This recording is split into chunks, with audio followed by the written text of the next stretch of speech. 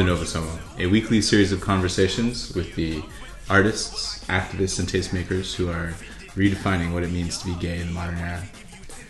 My name is Brendan Schuchart, and on the program with me today, I have the one and only, the legendary Big Dipper. All through my conversation with Dipper, I kept reflecting on this essay that I read many years ago. One of those listicles that are ubiquitous now was something along the lines of 14 things you probably don't know about gay culture. And one of those things was, we have our own celebrities. Meeting Big Dipper felt like the first time in a long time that I was overcome with the sense of celebrity. He's, just kind of famous. And it's weird the way that we are programmed, even those of us who are living in Hollywood and knee-deep in gay celebrities. There's a way in which that sense comes with a set of expectations and assumptions. I think it was good to be dissuaded of those. Well, without further ado, here's Big Dipper. My slippy slips, and then I'm grabbing nips, cause I'm in charge of this sexual explicit. Alright, ladies and gentlemen, boys and girls, I'm here with the one and only Big Dipper. Hello. Hello! Let's say it real quick before we get started, even though we've already been talking for like 20 minutes. My Brazilian ex-boyfriend calls you Big Dipper. Yeah. And I thought that was adorable. My name has been a topic of conversation for a while. Because the first song I ever made, I used the. Mm-hmm. Like on the track, I say the Big Dipper. Uh-huh. But the first song I ever made was just going to be a one-off, and then it sort of spiraled into something else. So, like names are so important all the time. Not only like in real life, but especially artist names. And so then I was like, no, well, it's not the. It's just going to be Big Dipper because you don't call Lil Wayne the Lil Wayne. Right. Do you know what I mean? Sure. And so people still call me the Big Dipper, and I'm always like, you're getting it wrong. But think about what we know as the Big Dipper. Mm-hmm. It's like everyone knows the constellation, sure. And you use the word the with that. Right. But it's so funny because people send me pictures all the time of like candles. There's a candle company called Big Dipper. There are roller coasters called Big Dipper. There are ice cream shops called Big Dipper. There's ice skating rinks called Big Dipper. I mean, it's just like, it's everywhere. And I think there's even beef jerky that comes with a dipping sauce that are called Big Dipper. And so it's just so funny because I love it. Like, I get great messages from other countries where people spell it phonetically, like deeper with deeper. E's and Big Dipper. Yeah. But it's rad. Tell your ex-boyfriend I said, what's up? Marcio, that's for you. You said it was a one-off. Yes. What was your first song?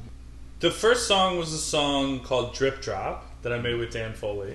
Okay. Basically, I was doing like performance art. I was dancing in Chicago in sort of this like queer performance nightlife scene. Mm-hmm. And I was dancing in a trio, and we were working with this band that Dan Foley had.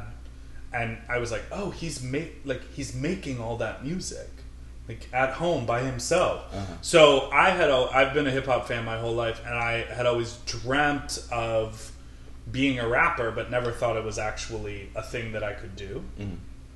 And I had like written a bunch of stuff throughout my entire life. I have like notebooks of stuff that I used to write, but it was just this like private little thing. Uh-huh.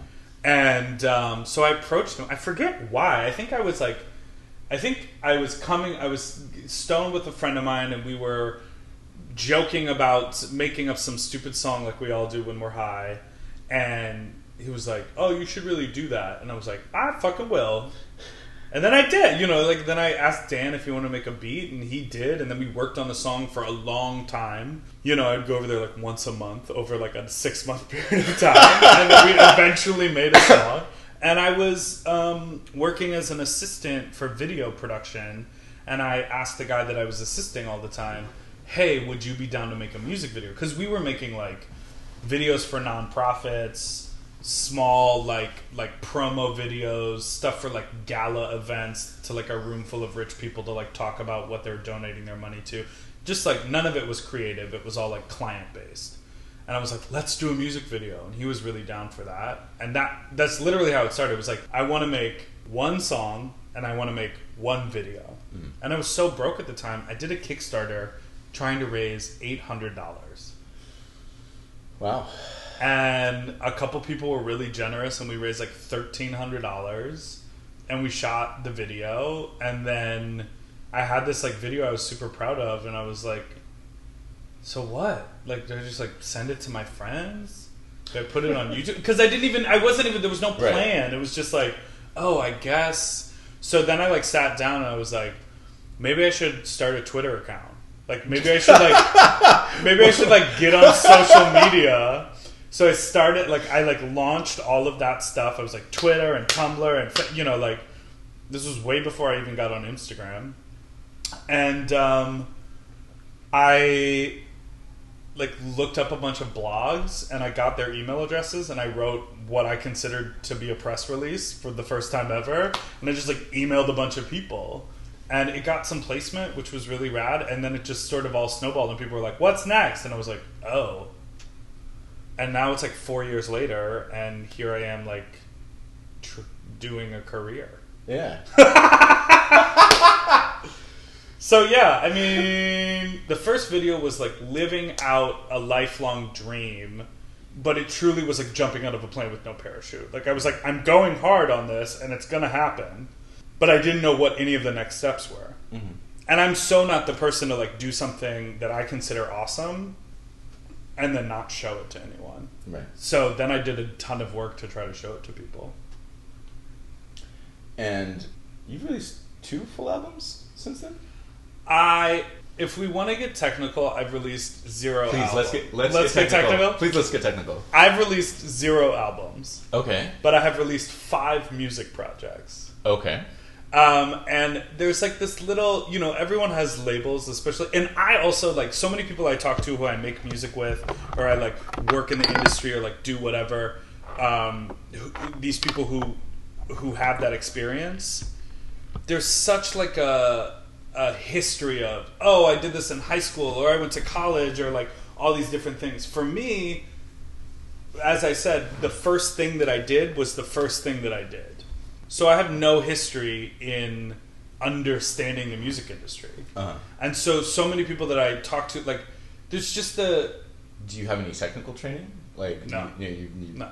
How to read sheet music? Like... No. I can't sing. I don't know how to read sheet music. I don't do, I collaborate with producers to make beats, and I have, as you can tell, I'm very talkative, and I have tons of opinions. So, like, I'll sit with someone while they're making music, and I'm like, what if that goes there? Well, I don't like that sound. What if this? But I, like, literally can't do anything on a computer. And I'm the same with editors.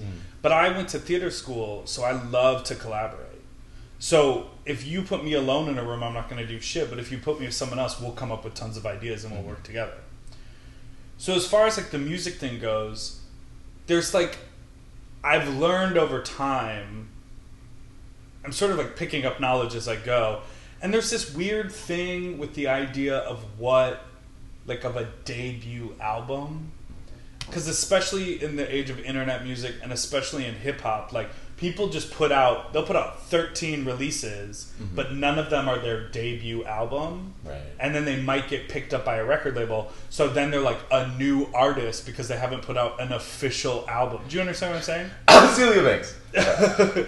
But that's the thing. It's like she was popping and touring the world and had all this music out before her album came out. Right. And everyone considered her like a very successful musician who had already popped off, and her album didn't come out until what? Like yesterday? 2 or 3 years into her very successful career. Yeah. So anyways, I put out an EP. Then I put out what I call a mixtape, but it was basically all original production. Then I put out a collection of like club tracks that have my voice on it, like yelling fun things that you could dance to at a fast BPM. Then I put out a project I made with a producer that's just like 4 rap tracks and a remix. Okay. And then I put out another EP on iTunes that's all pop music. Okay. So if you were to put that all together, it's a lot of music. It's a lot of music. It's like... for those of you at home who can't see through the radio, Big Dipper is making a fisting motion. He put his 5 fingers together and like pushed it up into those a 5 invisible projects turned into a pleasurable experience inside of you. So there's a lot of music there, but I'm sort of, like, there's that anyone has a dream with what they're working on that someone's gonna swoop down and pluck them and be like, your podcast is the best podcast I've ever heard in my life. I want to put you on the radio. I want to put you on satellite TV. Whatever. That's what I'm waiting for. Exactly. So I still hold on to that idea that someone is going to swoop down and be like, I've never seen an entertainer like you. You're great. I'm going to sink a bunch of money into your and then when I put out my debut album, it'll still be my debut album. Sure. Also, I just want to spend a lot of money on it. Yeah. I want it to be like really good. No, sure. When I like put out an 18-track album that you buy for $12, I want it to be worth it and I want it to be good, and I just don't think I'm ready yet to make that. And most of the music that I put out is free, and what I put out this summer cost money. I think it was $5, and it was the first thing that I sold officially like on iTunes. But everything else has been free because I'm just like, isn't that what you want? Don't you want to go to someone's website and immediately just be able to click a button and there's a zip folder that's downloading and it's, an hour and a half of free music? Yeah. Why do I don't deserve your money yet because you just heard of me? You know what I mean? Like, you have to listen and find out if you want to buy my shit. And so I'm just of the, like, I want to play live shows. I want to get people on my side. And then if they want to spend money, they can spend money. But I'm about, people getting to enjoy the videos and the music for free. It's also really hard to make money selling that. Everyone makes their money, as now as an entertainer, everyone makes their money in a live show. I totally feel where you're coming from in that, like, I'm a writer mostly, and I have friends that are editors and stuff, and they're always like, don't you think that story's a little big for your blog? Like, why don't you sell that to somebody? And I'm like, right. I don't want to go to all the trouble of, like, contacting all these editors and being like, buy this story from me. And, like, I wrote it. I want people to read it. Just go read it. Just go read it. Although it's probably not the most efficient way of going about getting people to read my shit. Well, unless they read it and then you get jobs from it. Right. Do you know what I mean? Like, yeah. I put out my videos, people watch, and then I get a phone call being like, hey, just saw your video. Do you want to come to, Seattle and play our Pride? And I'm like, I would love to. Thank you for asking. It's going to be $1 million. $1 million. Why rap? Like, why not? Oh, I don't know. Like, why not the music stylings of, like, I don't know. What singing? Why not? Why not white boy music? Is what I'm asking. I just connect with hip hop music. It's what I grew up listening to. It's where I feel most connected. What hip hop did you grow up listening to? I had a lot of shame when I started making music because I would interact with music producers who'd be like, do you know so-and-so? Do you know this producer? Do you know that? And I'd be like, no. Mm-hmm. Are they on the radio? Do Right. they make top 40, hit? It's like, I grew up listening to the radio in Chicago. And so I grew up listening to rappers who were making pop music. Right. I would say, like, my ideal type of song is, like, there was a period of time when, like, Ja Rule made a bunch of duets with Ashanti. Yes. And that vibe is, like, 100% the kind of music that I want to make. Rappers and furs. And so, like, I love a good hook. I love pop songs. I love all that shit. But I'm not a singer. Yeah. And so the thing that I can do is write words that rhyme together, and I have flow. So I'm a rapper. Mm-hmm. And there's a lot of feelings that people have when, a white person is rapping, when a gay person is rapping, when a person who looks like I look, like, takes their clothes off on stage. It's like, there's a lot of things that put me in this other category. Yeah. But when I'm performing, I'm, like, literally the most authentic version of myself. Yeah. And it's the only way. Like, I don't even really, like, rehearse, like, unless I have dancers, I don't really rehearse my shows anymore.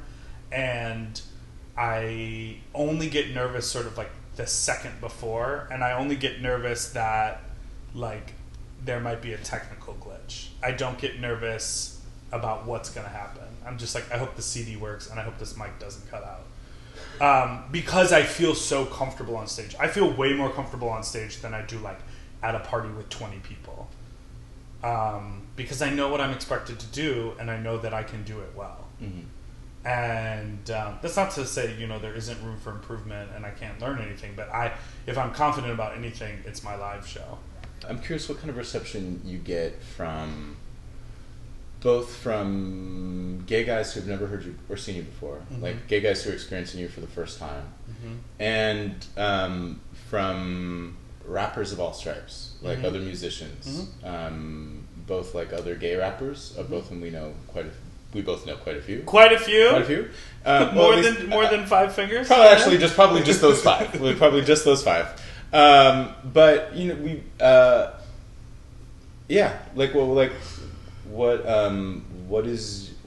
what kind of reception do you get from strangers? When I'm at a gig, like at a gay club, mm-hmm. and people will come up to me and be like, "I've never heard of you. I've never seen you. I didn't know what to expect."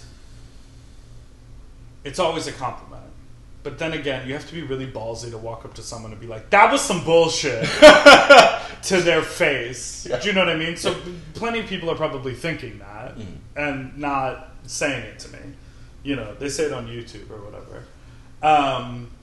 But typically it's like, I was not expecting to like that. Mm-hmm. I saw your picture on the poster and I was like, why is she naked? Why does she think she's a rapper? Why, you know, it's like people see the image and they're like, oh, that's not going to be good.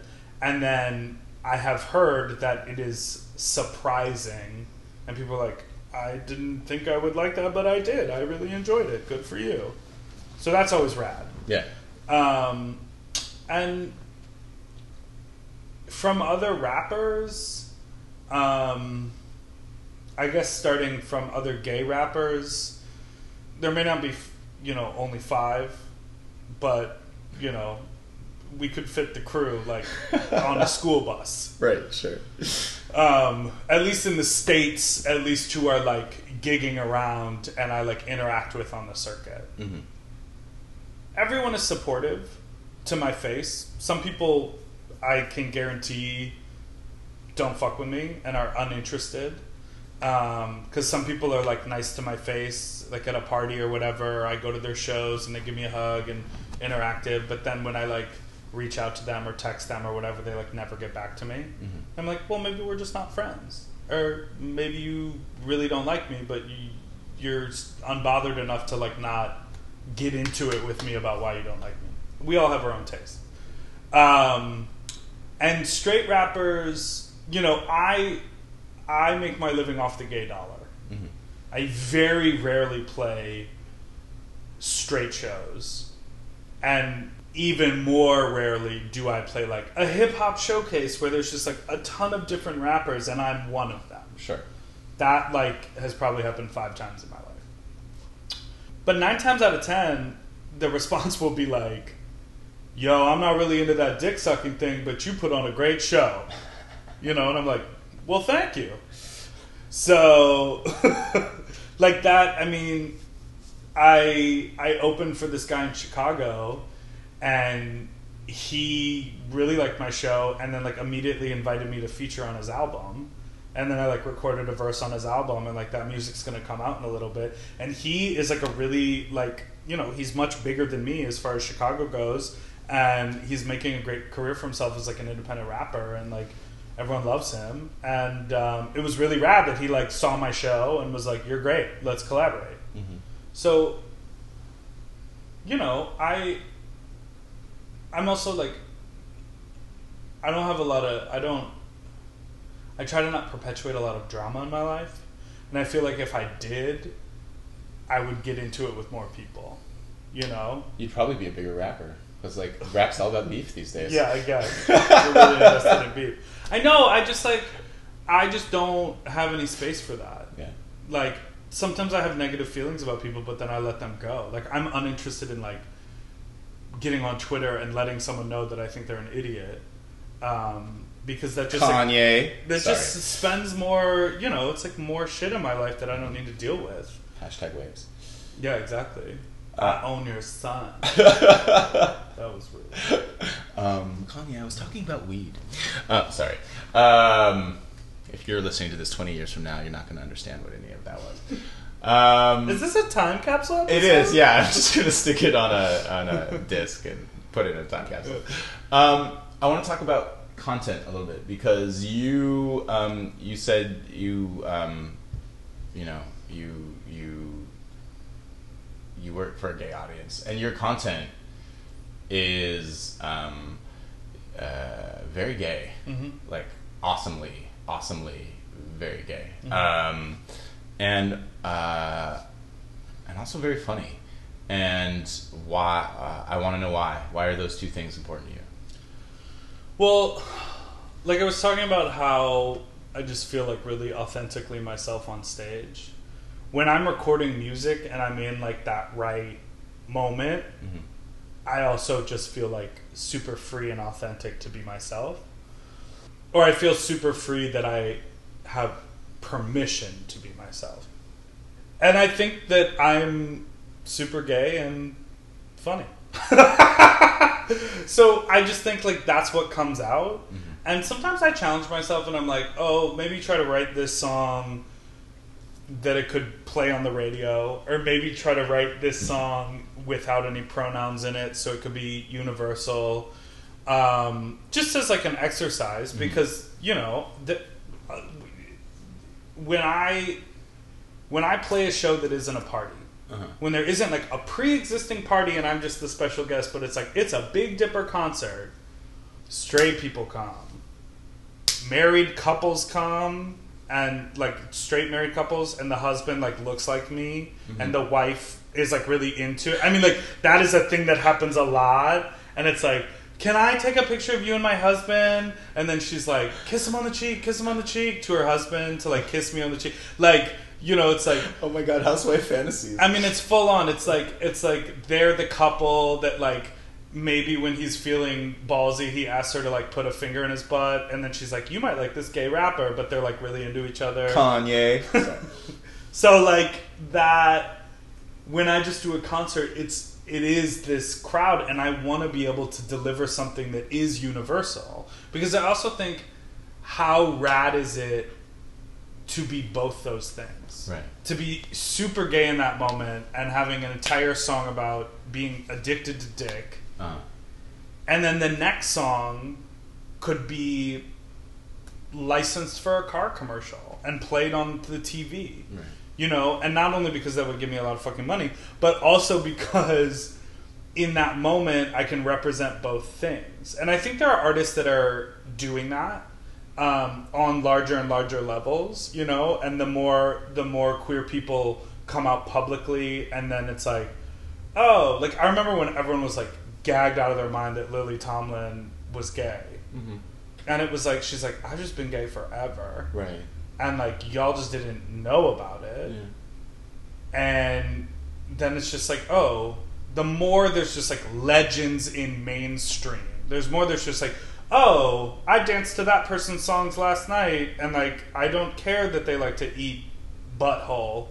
And you're just like, great, like none of that matters, you know, like it just doesn't matter. So I feel like being able to do both of those things is really fun.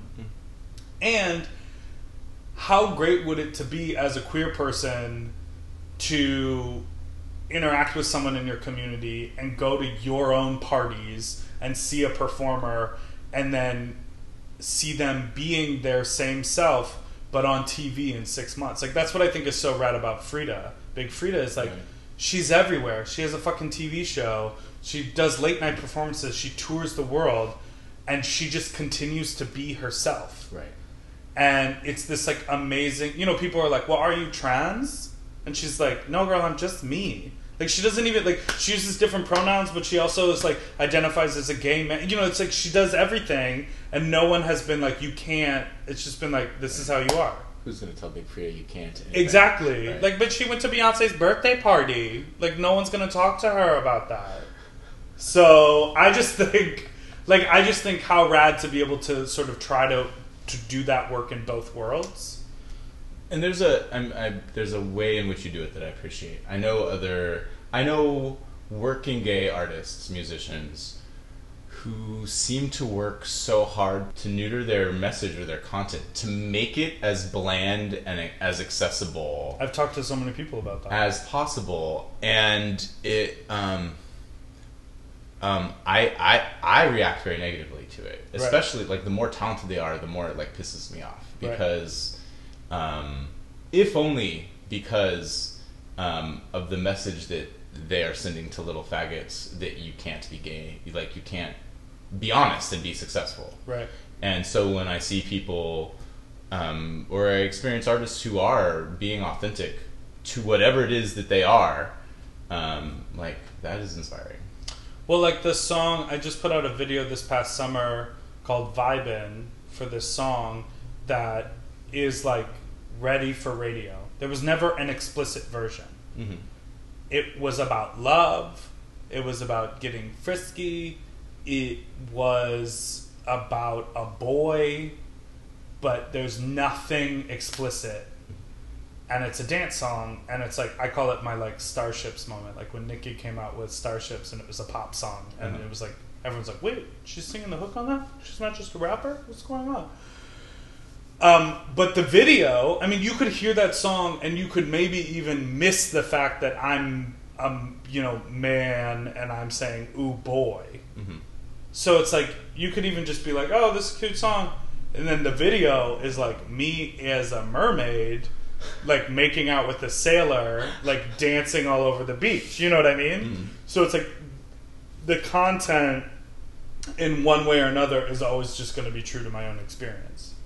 Because after I made one song that wasn't great, and I put a video, and maybe 50,000 people saw it on YouTube, I was like, bitch, I'm about to be Beyonce. Like, fully convinced in my brain. You're going to need a fan. That, like, I was performing at the Super Bowl next year. Like, I was just like, oh, it's about to pop. Like, knew it. And, like, that's not the case. And I got to be frank with you. I've been doing this for a little bit, and I'm growing older. Like, that's not going to be the case.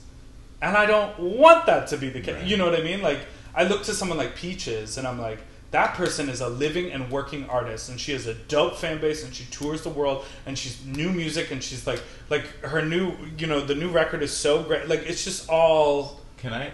Yeah. Just interrupt you to tell you a story about Peaches? Great. It kind of changed my life. I grew up in San Diego. Yeah. And there is there's a venue in San Diego called Casbah. Mm-hmm. And Rock the Casbah? Rock the Casbah. When I was a kid, the Casbah was the place where like big indie bands that like, it was the 90s, so like indie was big, right. And big indie bands that came to San Diego played at the Casbah. And it was maybe the first time I was ever at the Casbah. Some of my roommates dragged me to go see Peaches. And she was playing in this little side stage area, and where it was probably, I'm so bad at spatial relations, and I'm pointing for those of you who can't. But the stage was like there, mm-hmm. And the bar was there, mm-hmm. And there were tables in between, like tables that you could sit at. Cabaret tables. Yeah. And there was about 8 of us at this Peaches show. And half of them were my friends. So we're standing in front of the stage, and she is, I mean, there could be 1,000 people there. She is selling it to us. She is on fire, and we are eating it up. And she runs across the tables to the bar, and we run after her. She grabs a bottle of tequila from the well, pours it into our mouths like we are baby birds. We're just like, like tequila all over us, runs back across the tables to the stage. We run after her, and it looks like she bites the inside of her mouth. It's really a blood pellet, right. I learned later. But she bites the inside of her mouth and spits blood all over us. And my friend Michael Beard is wearing this very handsome white sport coat. and he looked like she spits over us, and that's the end of the number, and the lights go out, and she gets off stage. And the lights come back on, and he has this like religious experience look on his face, and he looks at me, and I said, "Oh my God, your coat," and he says, "I'm never washing it," as he like strokes it gently. Oh my God. And yeah, that was like, that is the kind of queer art, like, I mean, she's so rad. She's so rad. And so I met her at Palm Springs Pride last year, and I got to like grab her hand and tell her this story, and she was so sweet to me and like laughed and gave me a big hug. But she was like, "Yeah, that was a blood pellet. I was really into that for a while."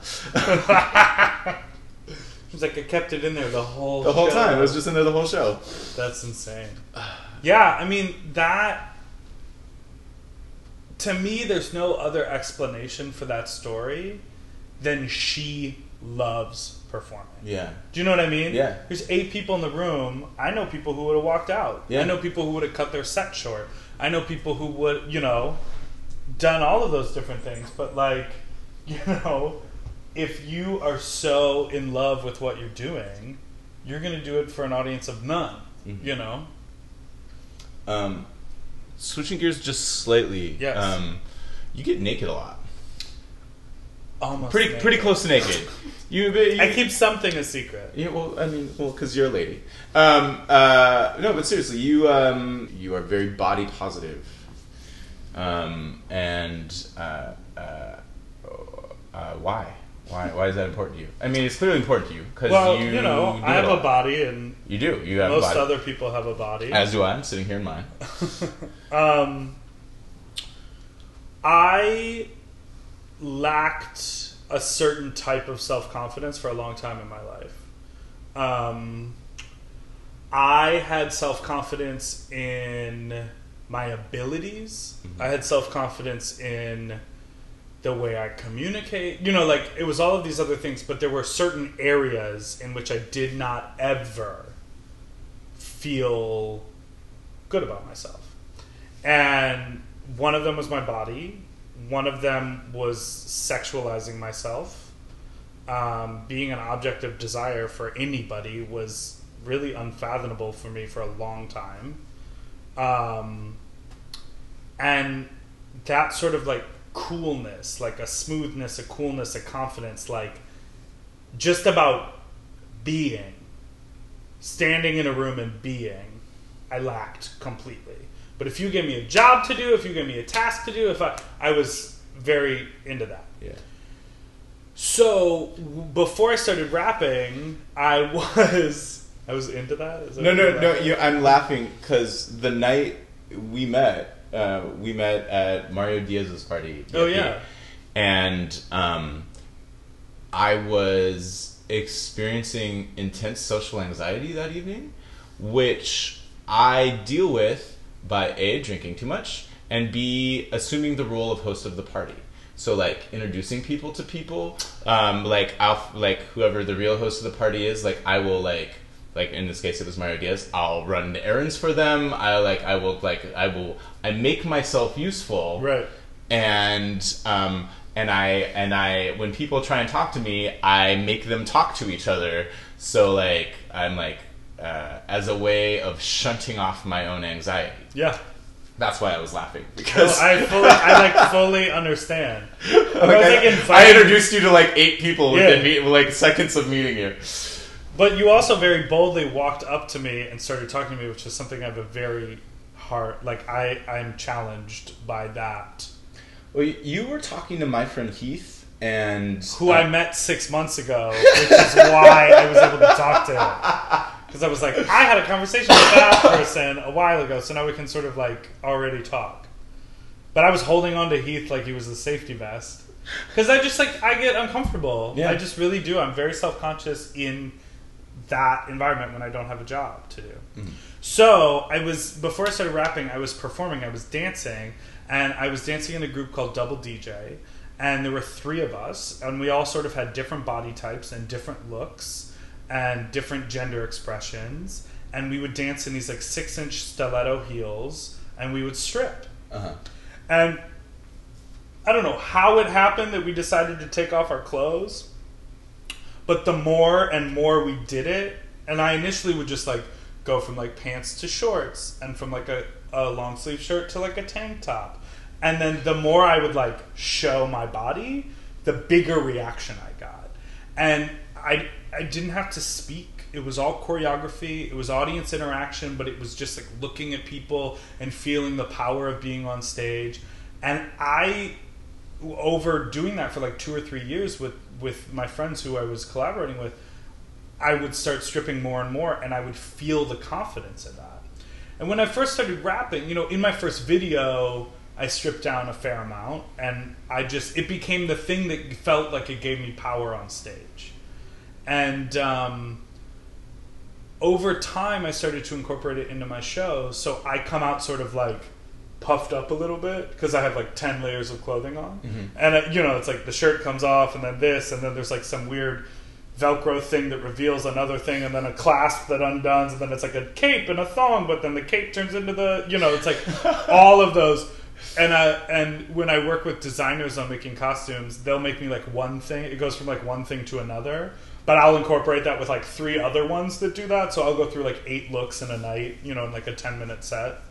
But I just love it. Like it's weirdly freeing. It's the only time I really feel comfortable stripping down like that, unless it's like in a sexual experience. And I don't know. I mean, everyone's always like, oh, body positive and this and that. And it's like, it comes from a very selfish place. It comes from the idea that I never thought that I was worthy of anyone's gaze upon me. Like, I truly thought no one was ever attracted to me. And then performing, when I found that I would like sort of take off my clothes, and then people would come up to me afterwards and be like, say really nice things, or be really forward about wanting to have sex, I'd be like, oh, there are people in the world that are attracted to me. And then I came to the realization of like, everybody in the world is somebody's type. Yeah, totally. Because I used to literally only think that the images that the media fed me were the only kind of people that people like to have sex with. Yeah. And then you start to like open your eyes a little bit, and you're like, literally the opposite of that Abercrombie & Fitch ad is getting laid every day. Do you know what I mean? Yeah. And you're like, oh, the world works so different than what I thought it did when I was 14.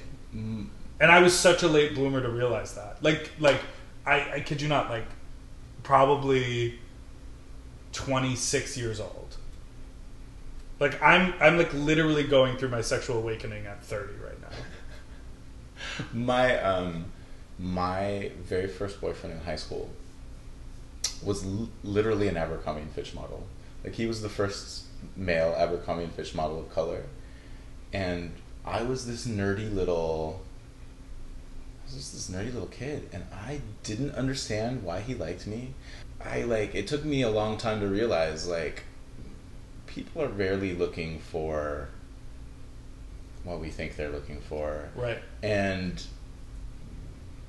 to I think every time somebody who doesn't look like a magazine ad gets on stage and takes their clothes off, there are 3 faggots in the audience go, oh shit, like, I'm not a hideous ugly monster. Like, right. I'm attracted to this, and right. other people clearly are too. Right. And like, the world's a slightly less terrible place than I thought it was. I'm all for getting naked on stage. Well, I definitely didn't realize how empowering it was, and then I started to like get social media messages, you know, like stuff on Instagram from like some kid in South Africa who's like, I can't actively follow you because I have people watching who I follow, but I check your page every day because you inspire me to be myself, and I can't wait to, you know, graduate from high school and get the fuck out of where I am, you know. Yeah. Just like, and I'm like, what? Wow, like, yeah. You're in South Africa, you're like a world away, and you're able to access what I'm doing, and it means something to you. So that's the type of shit that's like really rad. Yeah, I mean, to what you were saying about your high school boyfriend, I'm like obsessed with different bodies coming together.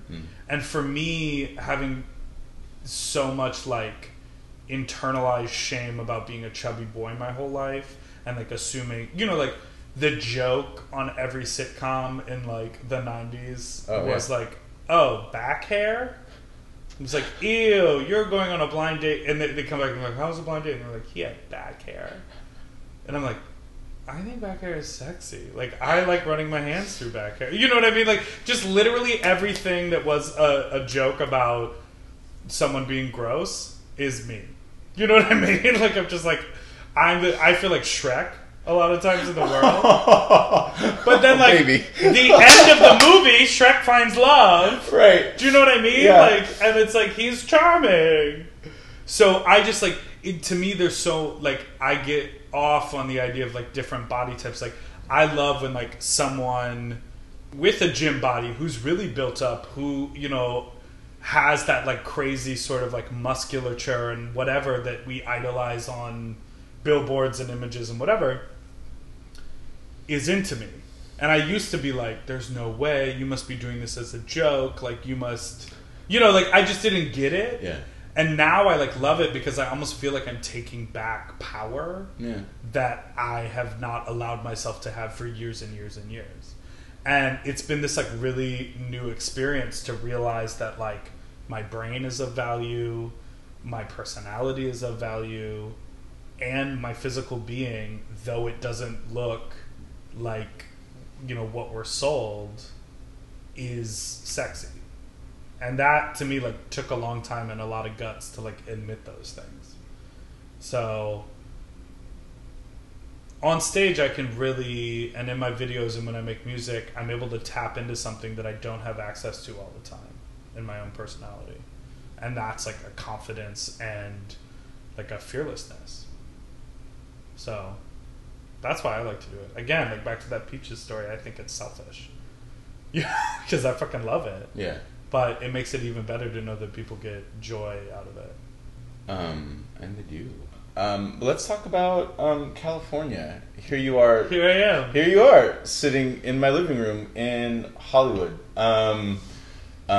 You, until very, very recently, were living and working in Chicago. Or just outside of Chicago, yes? I was this fall, but prior to that, I spent 3 years living in New York. Oh! I'm a terrible interviewer. I had no idea you were living in New York. I'm from Chicago, Uh-huh. born and raised. And then I went to school in upstate New York. I went to college in upstate New York. And then I lived in Chicago for a little bit, and I was doing other things. And then once I started making music, I basically moved to New York in 2012. Okay. And I had a great time in New York. And basically, I have recently decided to come out here for a handful of reasons. And a handful of reasons. Some of them personal, some of them not. Fair enough. And here I am. And, you know, I went to school for theater, and that's what I was doing in Chicago. And music has been the most amazing, happy accident, full of, like, really insane, awesome experiences. How many people, like, so many people make work that they want people to see. Mm-hmm.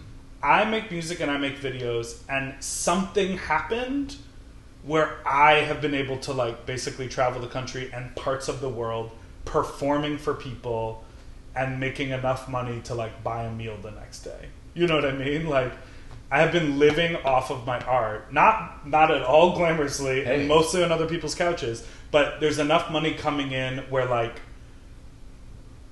I am able to, like, get up the next day and not freak out about what I'm going to do for work.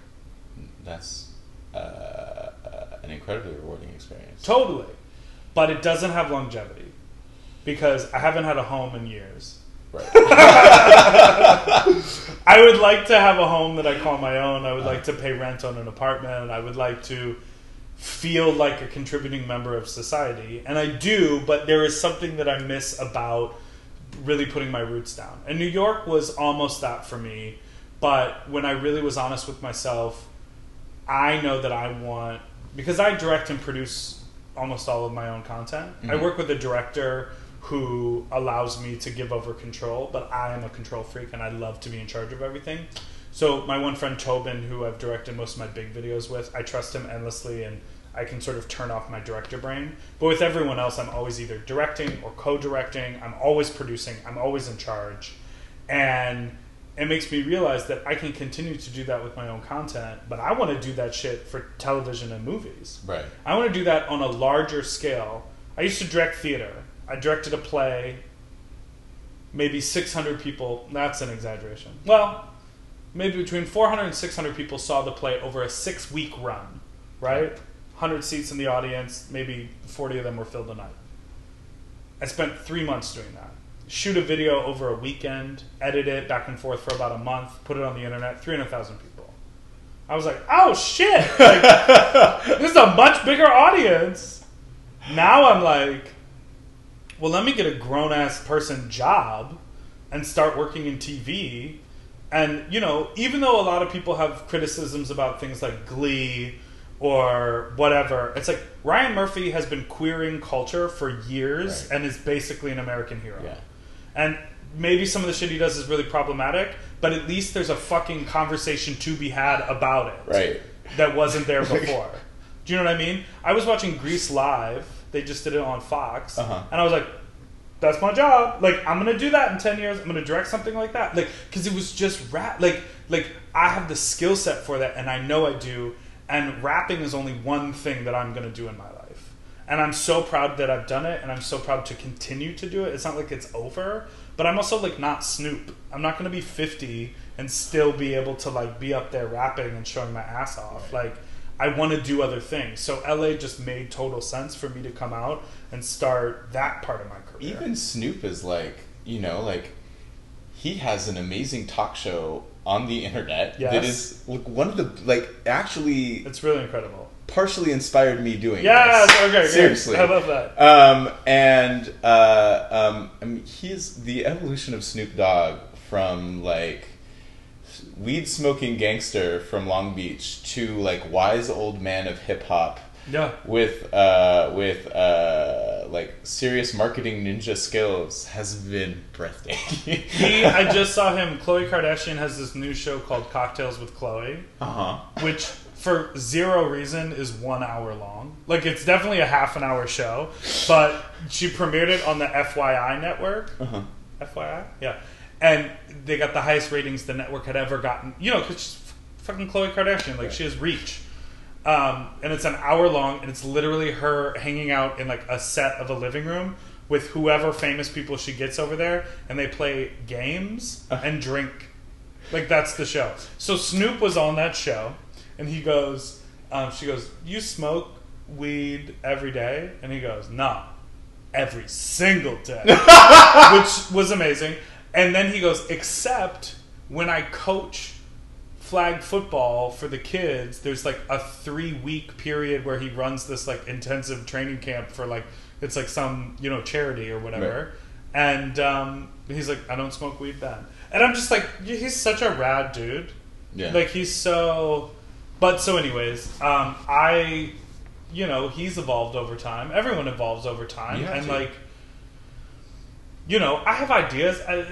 You know, I want to have a podcast. I think I could really run like a talk show. I think I could produce a really great, you know, half-hour Big Dipper show with guests and things and, you know, whatever. I have all these ideas, and this is the fucking place to make things like that happen. Yeah. So it just felt like the right time. And I've been definitely doing a lot of thinking since I turned 30 about, you know, it's just like everyone talks about different stages in your life, but it's like until you actually understand your own experience, you're like, oh sure, yeah, oh, you got really introspective when you grew up and then you made a change in your life. That's some bullshit. And then it's like the moment I was like, oh, well, what do I want to do for the next decade? So, anyway. Yeah, no, I mean, that's why I'm out here. I've been down here about 4 years. From San Diego or from San Francisco? From San Francisco. I lived in San Francisco. I grew up in San Diego. Lived here for a while, which was disastrous. Walked away with HIV and a drug problem. And lived in San Francisco for 6 years, where I met almost all the most important people in my life. Like, the people that became, you know, they're my family. You know, right. Like, and most of whom you know, I imagine.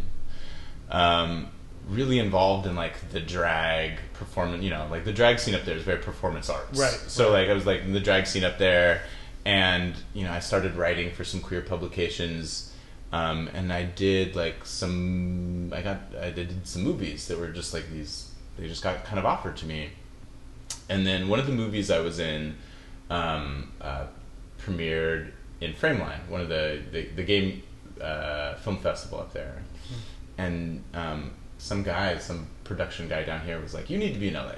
You're like, this is if you're gonna be an adult about these things, you need to move to Los Angeles."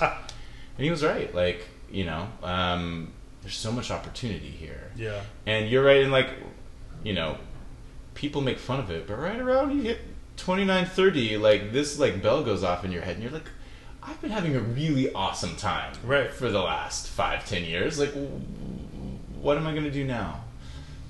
And this is a place to make those dreams come true. Yeah. I feel like I'm ready to sink my teeth into something. Since I've been making music, I've been holding on tight to what I'm doing, and I'm working really hard at it. But it has truly felt like a snowball. Mm.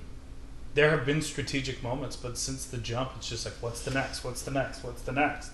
And I love that, but I also sort of want to like lean back and take a breath and then be like, what is the next move, rather than what's the next opportunity, and like choose the move. So what is the next move? I don't know. It hasn't been presented to me yet. I'm working on music right now. And you're going to go on tour soon, aren't you? I'm going on tour. But I've basically been on perma-tour for 3 years. Right. Because I very rarely go out in the month of March and play 20 shows. It's just sort of like I string a gig with another gig and another gig, and I end up zigzagging across the country on airplanes, which is rad, but it can get exhausting. But I'm making music. I'm definitely going to release music and start making more videos for the spring and the summer. But I just don't know how I want to do that yet, because I think there's so many, with technology, there's so many interesting ways to release things. Like people premiere things on Snapchat, or they make a video for every song and then drop that. Like Beyonce, third time I've referenced Beyonce. I think there are really rad ways to make things happen, and those things can happen through collaboration and through partnerships. And I'm also very aware that people are willing to give $1, give $3 for a product. I'm not yet at a position where I can charge $18 for an album, but hey, put $1 in this PayPal, and then you get a whole thing and this and a ticket to a live show, and then all of a sudden I made $1,000 and then I have work to do. Just things like that I think are fun, and people like that now. Especially with independent artists, they like a personal experience. Mm-hmm. So, send me a DM on Twitter and I'll give you a code to this, and then you can go download the thing, and then you're one of 100 people that have this one song. Just things like that I think are fun. And so I would be really excited with this next music project to figure out ways to make that happen. I've done 4 Kickstarters since I started making music, and people have given me so much money, and I'm so grateful for it, but I am literally not interested in just asking for money outright anymore. Yeah. I just feel like I have received so many gifts, and it's now time to figure out how to only do it on myself. I raised $10,000 to make this mermaid video, and it's a $250,000 video. You know what I mean? That we made on $10,000. Yeah. But at the same time, it's just if I don't have a huge production company and record label behind me, I shouldn't be making $250,000 videos. And if I do, I should be somehow figuring out a way that they pay for themselves. Right. I have to make the dream work with what I got. I can't live the dream like it's actually the dream. Right. And for the first little bit, I was. It was I have one video on the internet. I should be on the list for this club. Bullshit like that. Uh-huh. And then immediately I was none of that is real. That's not a thing. I'm still waiting tables. I'm still teaching high school kids theater, and then I got fired because I was a rapper. Oh, really? Yeah. I was doing all that shit because it wasn't going to be a thing. Right. And then all these things pointed to it. It was oh, you're firing me because I put out a music video? Great. Now I can only work by playing shows because no one will... Like, I was working 3 different teaching jobs, like freelance theater teaching jobs, and everyone fired me. And I was like, okay, so now I have to do something else. And then it was like, I was getting, you know, recognized while I was waiting tables. And so that's like a weird thing for your ego. Right. Where you're like, oh, I love your music. And you're like, more fries? Like, I don't... Aren't you on the TV? And he's like, occasionally when I'm not working here, yes, I am. Because you just have to do that, you know? Yeah, it's people's perception of like, oh, you've been on TV, you must be famous now. Well, also, especially the internet. I've never been on TV. I've literally never been on television. You know, it's YouTube, which anyone can do. And then people are like, oh, why do you wait table? And I'm like, bitch, because I don't make any money. Like, right. I mean, like, yeah, quote, anyone can do it, quote, but people aren't trained to believe they can do it. Right. Like, we definitely grew up in a TV paradigm where, like, to be in, like, your music videos look professional. So, like, to be in a professional music video, there's some part of the brain of our generation who thinks this person has made it. Right. If you are in a clean, glossy magazine, or if your name's in print in a glossy magazine, or if you're in this professional-looking music video, like there must be a $10,000 check in your pocket, and like that is not the case. Like literally, the first piece of press that I got that wasn't in Chicago and it wasn't on the internet was a full-page picture and article in Details magazine. Details is a great magazine. Exactly. And then I had to request off from my manager from my restaurant job to fly to Chicago or fly to New York for a day to take the picture, do the interview, and then fly home. Like that. Do you know what I'm saying? Like, it's just like, it's all such a, like, you have to keep the hustle going in order to make that all happen. And I will say this about music videos. There's so many people out there who are making a music video and like skipping the final 2 steps of like color correction. Do you know what I mean? And all that would do is make it look professional, but it goes out the way it looks. And it's like, people are like, your videos look so professional. I'm like, I shot it on a camera that everybody has and tons of people use. I just like worked with the right people who knew how to color correct and edit it, so it looked really good. Like, that's it. That's all it was. Yeah. So it's much more accessible than I think people think, but you also have to, you know, like, have the brain for it. Before we wrap up, yes. I like asking, like, if you have any advice for young faggots who might be listening to this, who want to do what you do, or who like look to you as a model for how they want to like interact with and make gay culture, like, what advice do you have for them? Well, maybe I can start with the things that have worked to my advantage have been, like, I've always had a really supportive friend group around. So even when, like, I first started looking at YouTube comments from my first video and people were like, this is trash, this is why gay people aren't allowed to get married, you know, like shit like that, and you're just like, me? I caused you to write that comment? You know, it's like YouTube comments is crazy. So obviously, I think, you know, talking about young people, like, young people grew up with the internet, so they know that it's all bullshit. But some of them believe that it's real.